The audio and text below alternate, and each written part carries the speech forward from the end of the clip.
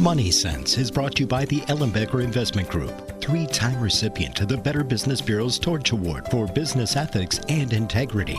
The Ellenbecker Investment Group is the only Wisconsin investment company to receive this prestigious award more than once by providing exceptional planning and extraordinary service each and every day.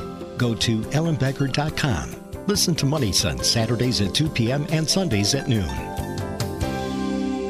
Welcome to Money Sense. I'm Karen Ellenbecker. I'm the Senior Wealth Advisor and the founder of the Ellenbecker Investment Group. We are located in Pewaukee, just east of Highway 164 and Capitol Drive. We're in that great big beautiful town bank building. We're also in the village of Whitefish Bay in the Equitable Bank building, which is directly across from Winkies. We have the pleasure, and I have the pleasure right now, of course, of serving our clients in Bonita Springs, Florida. I know that it is very cold in Wisconsin right now, so that's really a gift. My guest today is Jim Dejong, and he is an attorney with O'Neill, Cannon, Dejong, and Lang.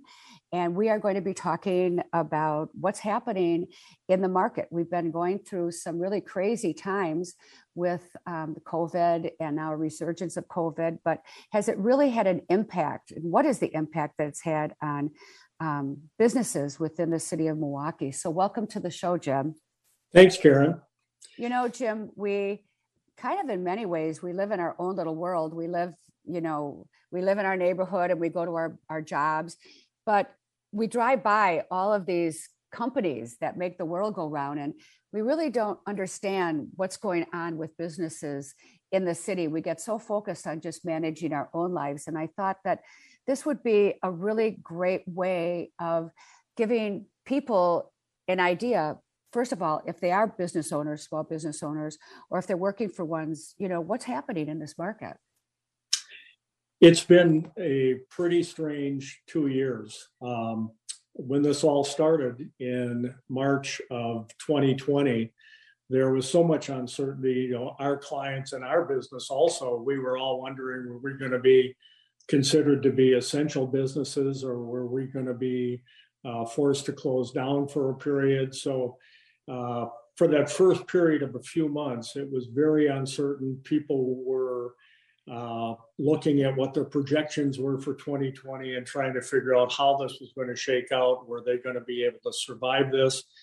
And then people businesses started to get their footings. And, certainly the PPP loans did help businesses. And there was a lot of rebound that started later in 2020 as people started to get used to, I suppose you would call it the new normal. And in the early part or first half of 2020, we did not see much activity in the M&A merger and acquisition market. I think primarily because there was so much uncertainty. There were deals that were pending that it was very difficult to figure out what steps to take because this was all so unprecedented.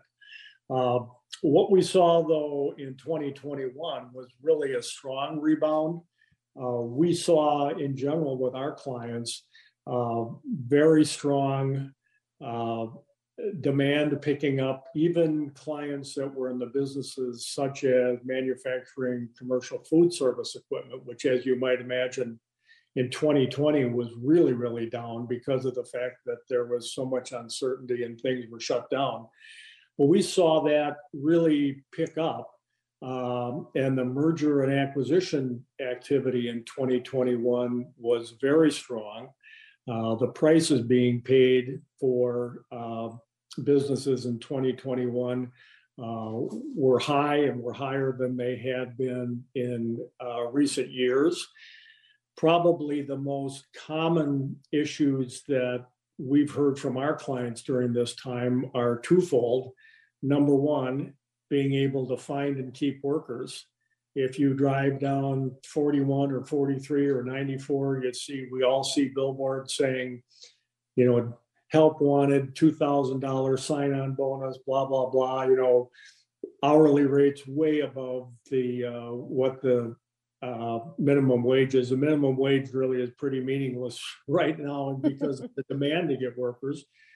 And then the second thing that we've seen happen a lot with our clients are these supply chain issues where they cannot get, in addition, not getting workers, but can't get parts or can't get components that they need for the things that they make. So those two challenges have been the biggest lingering after effect. And I don't know exactly how the shortage of workers ties to COVID. I know there's this thought about the great resignation or too many federal government benefits or whatever, but those two things are really, really critical. And as of right now, are both still ongoing. What is the impact of those hurdles that they have to cross when they're starting to think about should they sell their business or not? And who are the people that are thinking that? So in my mind, I go to, there's somebody who's been in business for 30 or 40 years. They say, I don't ever want to go through this again. I've had it. Mm-hmm. It's too much stress. But then there are other people who are looking at merging and buying up these businesses. So what is the effect of all this having? Well, I think it's being quick on your feet and thinking through this and thinking through ways to mitigate however possible. We've seen clients do it in a number of ways. One thing certainly has been more flexible with remote working. Now, with manufacturing clients, that obviously is not possible. But with other businesses, we've seen much more flexibility with that. I think that both producers and customers are starting to get used to and understand the supply chain issue is something that's going to stay with them for a while. So I think it's really simply a matter of keeping the eye on the ball. People recognize that these issues are there, but keeping the focus on the business and managing the business and doing the best within those the parameters that we're all forced to deal with right now. I think that from my perspective, when I look at restaurants and service industries, I mean, it's really frightening. And just the idea of always having in the back of your mind, this could happen again. I mean, what are the types of things that you're helping your clients look at to manage and maybe mitigate out of the equation for businesses? And I would guess that for people, recognizing the importance of that relationship of having that attorney or that person in the background that's giving you the insight into how to prepare yourself and your business for eventually most businesses will be sold, I'm guessing, or passed down to family. There's not a lot we can do on the supply chain end of things because that is a issue that goes way beyond the boundaries of the state of Wisconsin. But on the worker shortage thing, I think one thing that has really changed is employers are recognizing now that it's much more important to provide a very positive workplace and to take that into account when they're establishing what they pay and what their benefits are. I was just talking with a client last week that has some assisted living facilities, and he was talking about the difficulty of planning because all of their planning had been at, I don't remember exactly the number, but let's say $12 an hour. And now in order to obtain employees, it's $15 an hour. So I think the importance of focusing on the employees and providing a positive workforce and having procedures and policies in place at your workplace that encourage a positive culture. It's much more a seller's market from the employee's perspective right now, and so it's not. We'll put an ad out there and we'll get 15 applicants. It's just not like that anymore. So I think focusing on the culture, the type of work environment you have, and being realistic about what it's going to take in order to hire and keep good employees. I think also one of the things is employees are asking for transparency. Right. I agree. They want to be included in the conversation. They want to know what's going on.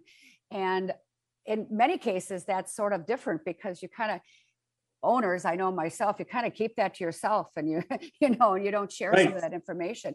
But I think employees now, they want to know what's going on. And so that whole idea of transparency, I think, has become a very big issue in business. That's a good point. And we have clients that do a very good job with that. They meet regularly with their employees. They don't share the same amount of information they do with senior management, but they keep them in the loop about what's happening, about what the challenges are, about where the business stands.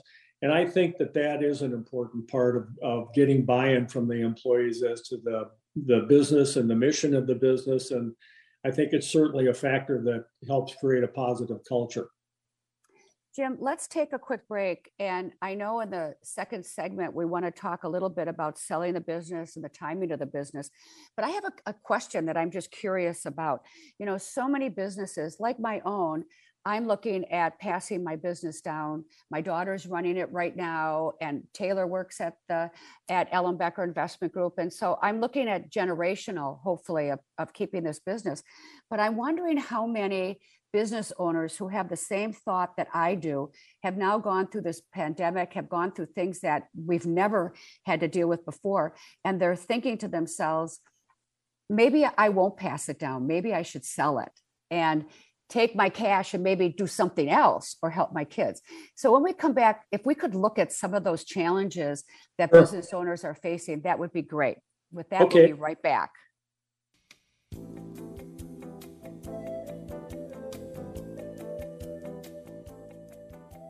Welcome to Money Sense. I'm Karen Ellenbecker. I am the founder and the senior wealth advisor for the Ellenbecker Investment Group. My guest today is attorney Jim Dejong, and he is with O'Neill, Holman, Dejong, Cannon, Dejong, and Lang. And I've known that firm for many, many, many, many years. Actually, I think probably I knew Dennis Holman when we both lived in Mequon. So we have a long history with that wonderful firm. And if you should have any questions, if you're a business owner and you have questions for Jim, please feel free to give him a call at 414-291-4731. And, Jim, this whole idea of, as a business owner, you maybe have family in the business and maybe not, but you've got this dream, that you're going to build this beautiful business and be able to pass it on to your children or grandchildren. But yet when you go through some of the things that many businesses could never have anticipated, particularly restaurants and service industries, and some of those, you almost might take a step back and say, do I want to pass this on to my kids? Should I sell it? And are people having those types of thoughts right now? And how are you helping people navigate the whole concept of, should I sell? When should I sell? How is that working for you? That's an interesting question. We've seen in the multi-generational families a couple of variations on that. First of all, we've seen owners that really want to pass the business on to the next generation, but without a clear-eyed evaluation of the ability of the next generation to run the business. And sometimes they will charge ahead with that in the absence of that type of evaluation. And the results, frankly, usually are not very good because not only may the skills not be there, but it's possible that the motivation's not there either. And as you know from being a business owner, it takes a lot of 24/7 thought and effort to keep that going. So I think a clear-eyed evaluation of the next generation is really important. On the other end of the spectrum, we've seen situations where in the multi-generational business, there are successors there that are eminently qualified, but the owner believes that nobody can do it like him or her. And so there's a real reticence to do it. So I think on both ends of the equation, that clear-eyed evaluation is necessary. I think another thing that's important is having a clear understanding, first of all, having a good financial advisor and having a clear understanding of what the goals are with the succession of the business. Can the goals be achieved with passing the business to the next generation? And if not, what needs to be done in order to get the business in shape to hopefully sell it for the type of financial outcome that, in working with the financial advisor, is deemed to be advantageous or appropriate for the business and for the family. So I think it's kind of a combination of the things that you can't close your eyes to the talent behind you, either from a positive or negative perspective. And I think it's also important to really have that financial analysis of what it's going to take. I have, over the years, seen a number of instances where a business owner will need to say, need to get X million dollars for this business, without really an assessment of what the business is worth and why somebody would pay that, but just that's the number in their mind that they believe they need to get. So, some real thought and preparation in that whole process, whether it's going to the family or going outside, I think is crucial. I remember when I was passing the business down to Julie to take over the baton to run the business, and in terms of all of the things I didn't want to do anymore. Right. I love meeting with clients, and I love the planning and focusing on the client, but not all of the administrative side. Mm-hmm. And I remember thinking, when she started to make decisions, and I'm thinking, oh my God, this is really much harder than I thought, because no one wants anyone to change their baby's clothes. I started that business with zero and built it, and you fall in love with your children, and it's very hard to let go. And I have seen that in my own clients who have businesses. How do you help a business owner to trust and let go? Because if they don't, they'll never be able to pass that business on. And then if they don't do that, they're not there to mentor the person taking over your business while you're alive. And if you wait till you're dead, it's way too late. I think that one of the most important things that an advisor can do for a client, whether it's you or me or CPA, is to be honest with them.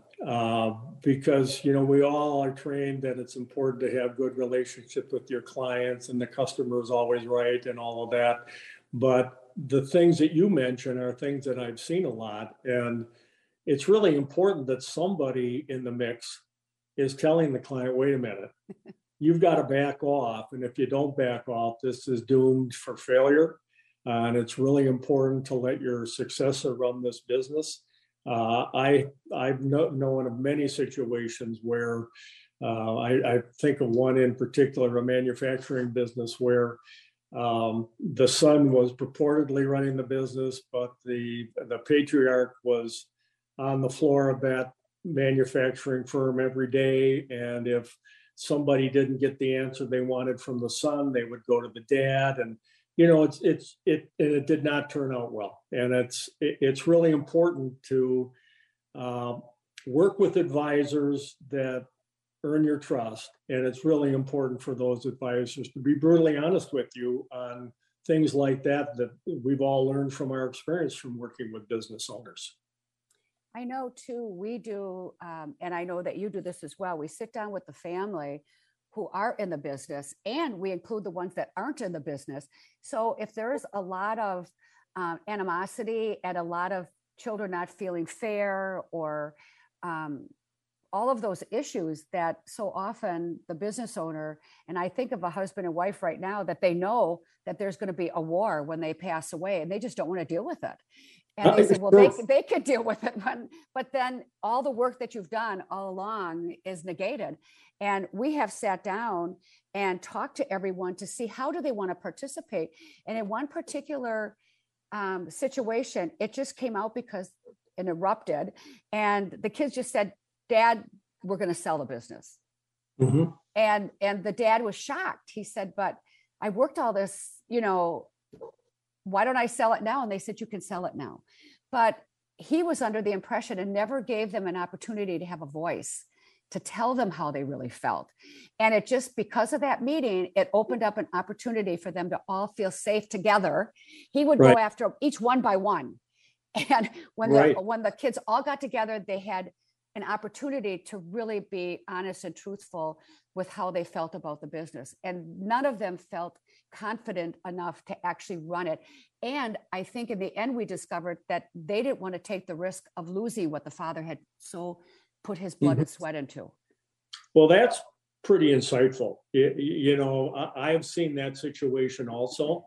And I think sometimes, particularly when it's a closely held business that involves family members, I think it's really easy for the patriarch and matriarch to be making assumptions about this is our family's business. It's going to continue to be our family's business.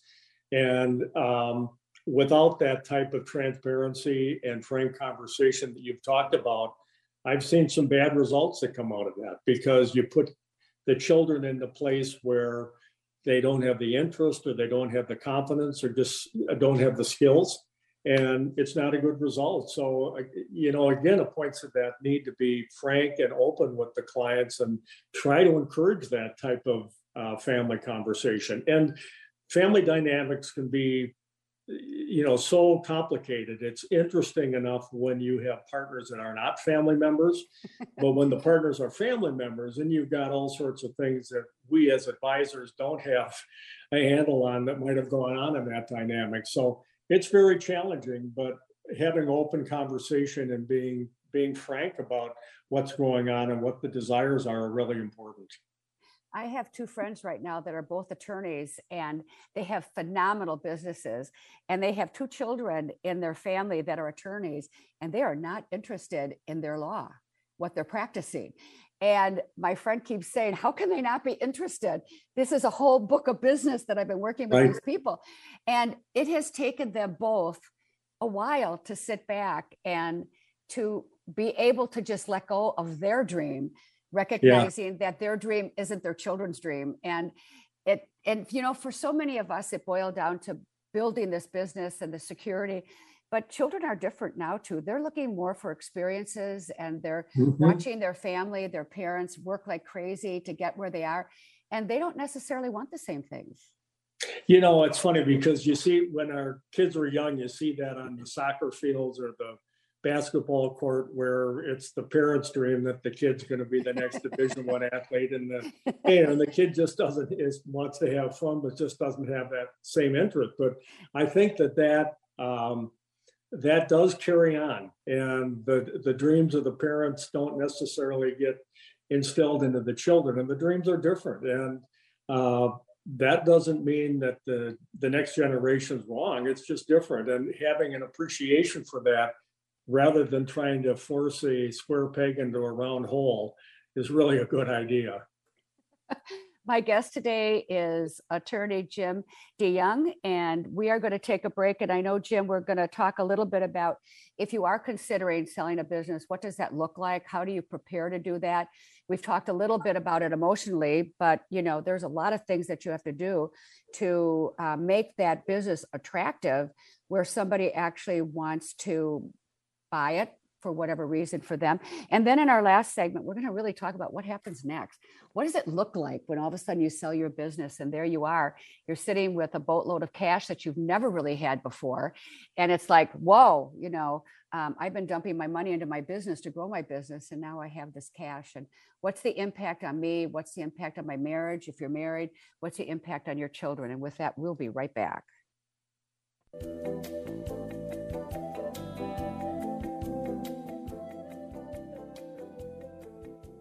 Welcome to Money Sense. I'm Karen Ellenbecker. I am the founder and the senior wealth advisor for the Ellenbecker Investment Group. And if you would like to know more, see a couple pictures, see our offices, go to ellenbecker.com. My guest today is Jim Dejong, and he is with O'Neill Holman Dejong. Oh, Miss Cannon in there again, and Lang. And if you would like to reach out to him, if you have some questions, if we've stimulated any thoughts for you today, you can do that at 414-291-4731. You can also give me a call. We're pals, and we can get together and be part of a team for you that will really help you look at all of these different issues that we face when we are thinking about selling a business or preparing to sell our business, which is what we really want to talk about in this segment, is what are the things that you really need to do to prepare yourself. And I remember, Jim, when I was looking at what am I going to do? Am I going to retire? Am I going to sell the business? And Julie stepped up and, of course, said that she wanted to run the business. And I remember the attorney that I was talking to at that time, and I talked to several, said, Karen, you've got to make some changes because you're the one out there that is the bird dog that's finding the business, and you're turning it over to your advisors. You're not really forcing your advisors to find the business. And it never even occurred to me that was it, because I was so good at doing that. And I couldn't do all the business. I'd say, well, here, Julie, you take this client, and Diane, you take that client. And so I had to really shift my thinking. And he said something to me: every decision you make it with the idea that you're going to sell your business. You may not be doing it, but build your business every single day as if you were going to. And I have always kept that in the back of my head. But so many of us are so busy wearing so many hats. We're just doing business. What would it be called? We're working in the business, not on the business. Right. So how do you help clients to get to that point of preparing to sell? I think that the first thing that it's important to understand is if you believe you want to sell the business, it's not a spur of the moment decision. I think you need to first think about what your goals are. And I mentioned earlier that I really do think it's important for a client to have a financial advisor that can talk about where they're at financially and what the financial goals are. The next thing that I think is really critically important is for the business owner to make sure that they have their business house in order and that they know understand and know their financials. Because one thing that will blow up a deal really quickly in early stages is if there's messy financials. If you've been doing financials internally using QuickBooks, and if it doesn't balance at the end of the month, so what? It's not a winning formula to not have solid financial statements, preferably prepared by a CPA, maybe even audited. Because the things that are going to drive the higher prices in a business are things like increasing revenues and profits, current on taxes and debt payments, current on receivables, and all of those things are really going to be crucial. So I think making sure the financial house is in order and that they have solid financials. Can you sell a business that is poorly performing? Maybe. What should your expectations be of what the price is going to be? It's certainly not going to be what it would be if the business was strong financially and showing the type of traits I talked about before. They need to do some internal due diligence on the legal things. Do they have clear title on all their assets?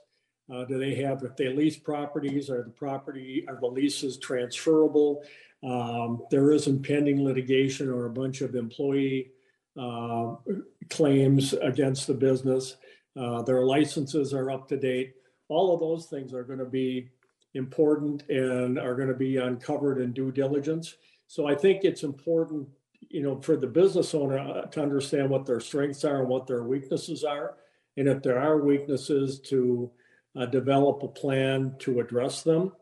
And if they can't be fully addressed during the sales cycle, being candid and open about what those vulnerabilities are, because I can assure you that in a buyer due diligence, they're going to uncover those. And it's much better for the owner to have the feeling on those, to have a handle on those and to be discussing them than to have a buyer raise it for the first time. And, you mentioned not changing a baby's clothes, and no business owner likes to think that their business has any warts on it, but they all do.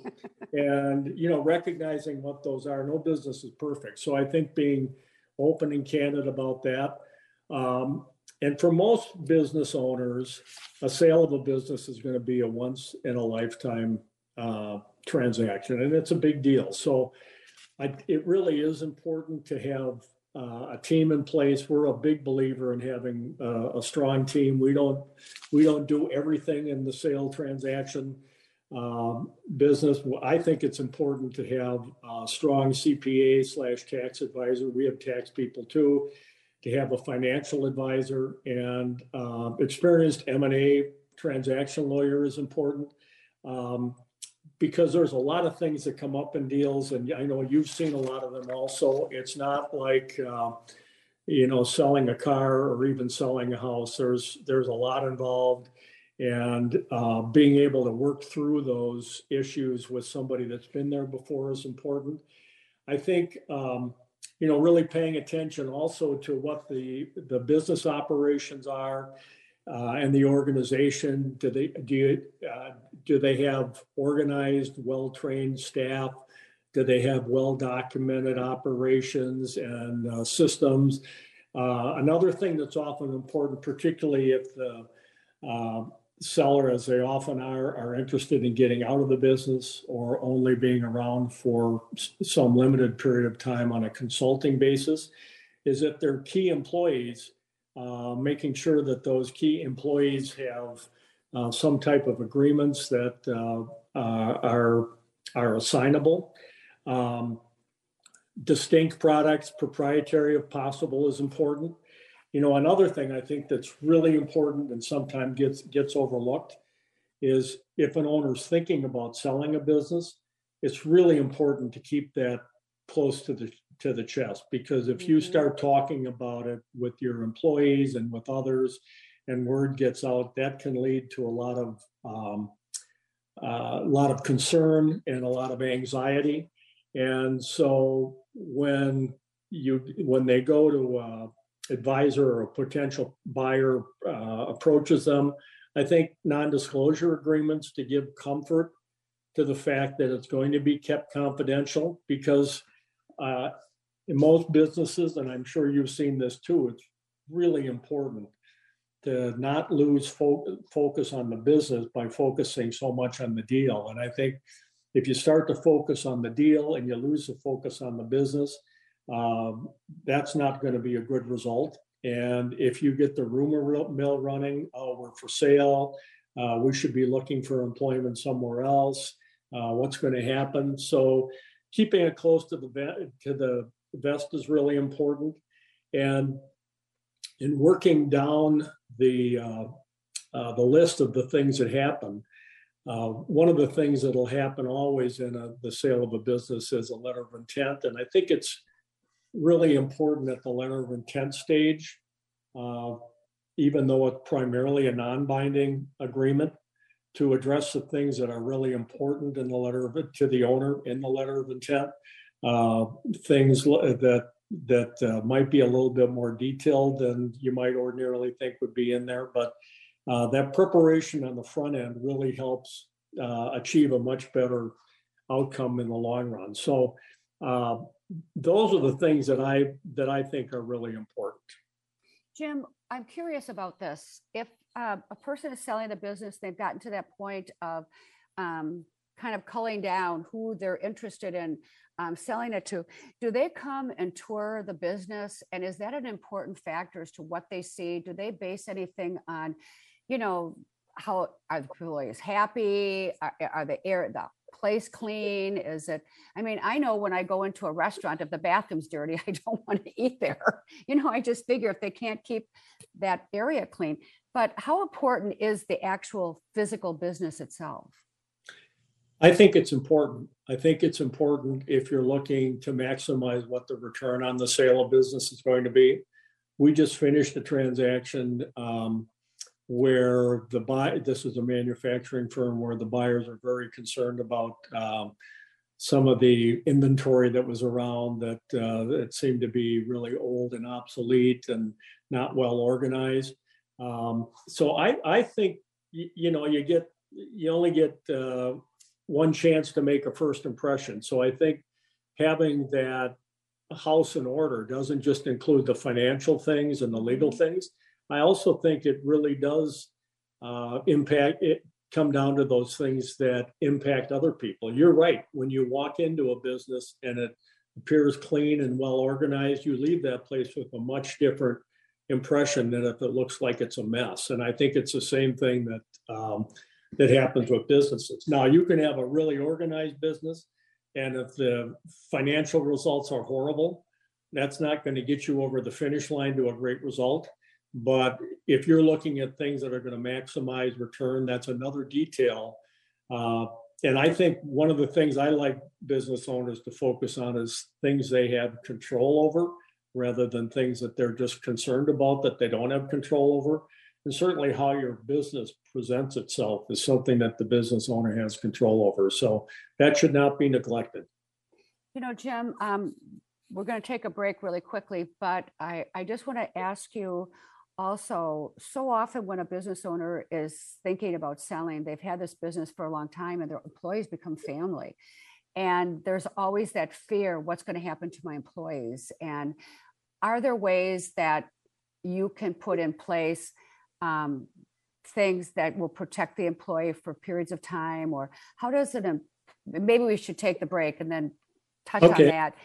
What are the things, how do they think about that? You know, these are my families. I've known this family, my workers, since they've had little kids, and now I've even got one of their kids working for me.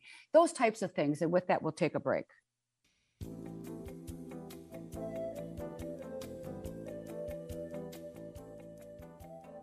Welcome to Money Sense. I'm Karen Ellenbecker. I'm the founder and senior wealth advisor for the Ellenbecker Investment Group. My guest today is attorney Jim Dejong. And if he has, actually, you can tell how well versed he is in doing this type of planning and how many businesses he's worked with. And he's come up against so many different options and opportunities and hurdles that people have to face. And that's really the kind of person that you want as part of your team. If there are some things that you would like to ask him, please feel free to give him a call at 414-291-4731. Big question. This is my family. This is my baby. And if I leave, what will happen to my employees? That is a really big question. That is a pretty typical thing that we hear from owners of closely held businesses. Many of them have employees that have been with them for decades, and they really do think about them as family. That is a good thing. It can also have some impacts on how buyers look at businesses, because sometimes the family motivation may override whether somebody is being compensated fairly or overcompensated, whether they're being evaluated properly. I think that the concern with how the employees are going to be treated is even more of a focus if the buyer is going to be a private equity buyer. And private equity buyers have a lot of money, and they're very active in the market, and they're always looking for businesses to buy.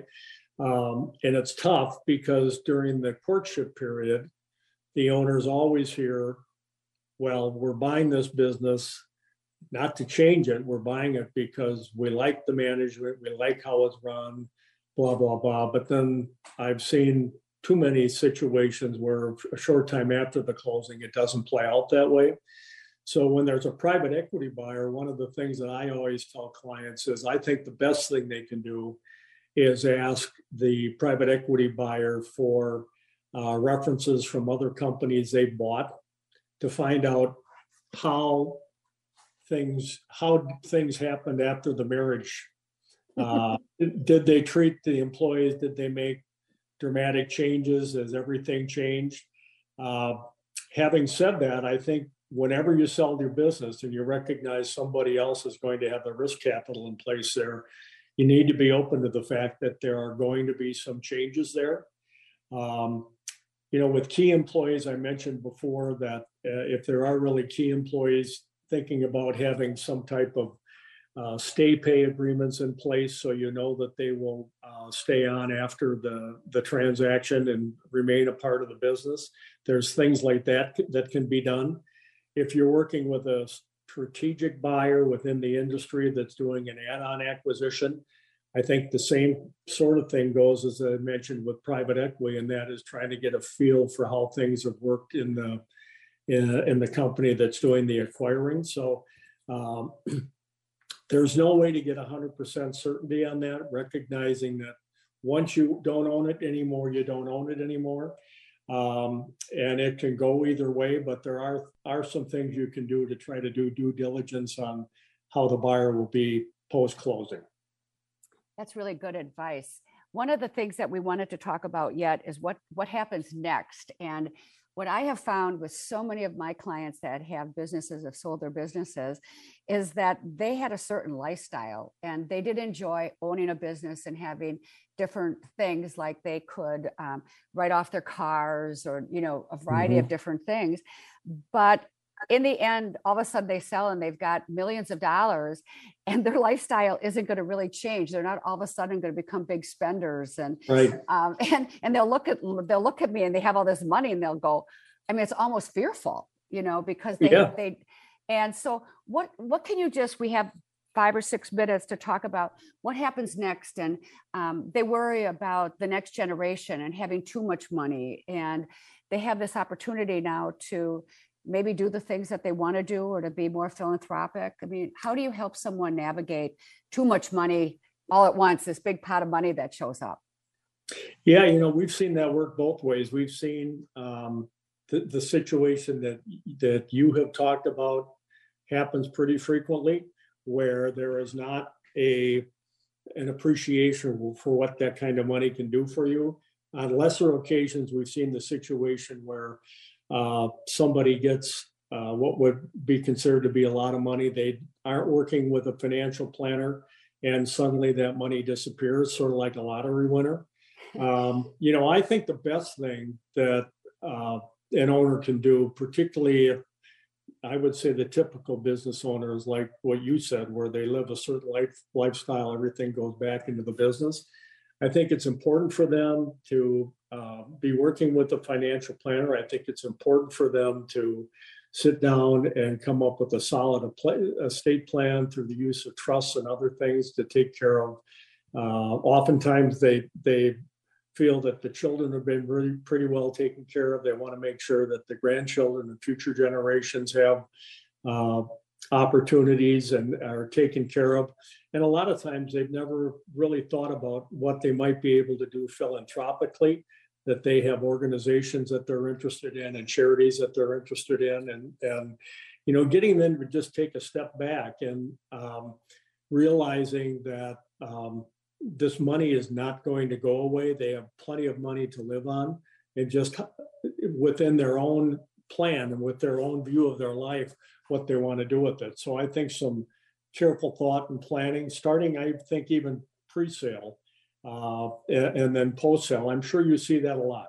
Yeah. And I think the key is helping your clients to get into relationship with their money and to not be afraid of it, and to understand what is enough and how does it look down the road, and looking at some projections to give them the comfort that they can spend, that they can do things, and they can maybe do things that they didn't dream of being able to do, to really make a difference in the world, as well as to make a difference in their family. Mm-hmm. And I think the other thing that I would encourage people is to sit down as a family and work with an advisor. Because one of the things I know for myself, the last thing I want is my children to inherit money that's going to hurt them. Yes. I want them to be good fiduciaries. And it's important to have the great team, because when you pass away, your kids are going to think you've got the greatest team. And do you have that team that's going to be able to help your children? So part of your legacy is the people that you pass on, but also taking that time to sit down and explain to them what your goals are with this money. And they may not follow it, but at least they know, because children, when they inherit money, they're often very much afraid of it as well. Right. Yeah, that's very true. So it can be a little bit overwhelming, but yet the outcome of knowing that your family's in a good place to deal with this amount of money, you're in a good place, and your spouse is taken care of. So we don't really have too much time to spend it. But I would also say an important piece is make sure your estate plan is in place, and work with your attorney on this sale, and make sure that everything is in place and it is the way you want it. Review it, and get a good team. Get a good team in place. I agree with that 100%. My guest today is Jim DeYoung, and he is with the law firm O'Neill, Cannon, Holman, DeYoung, and Lang.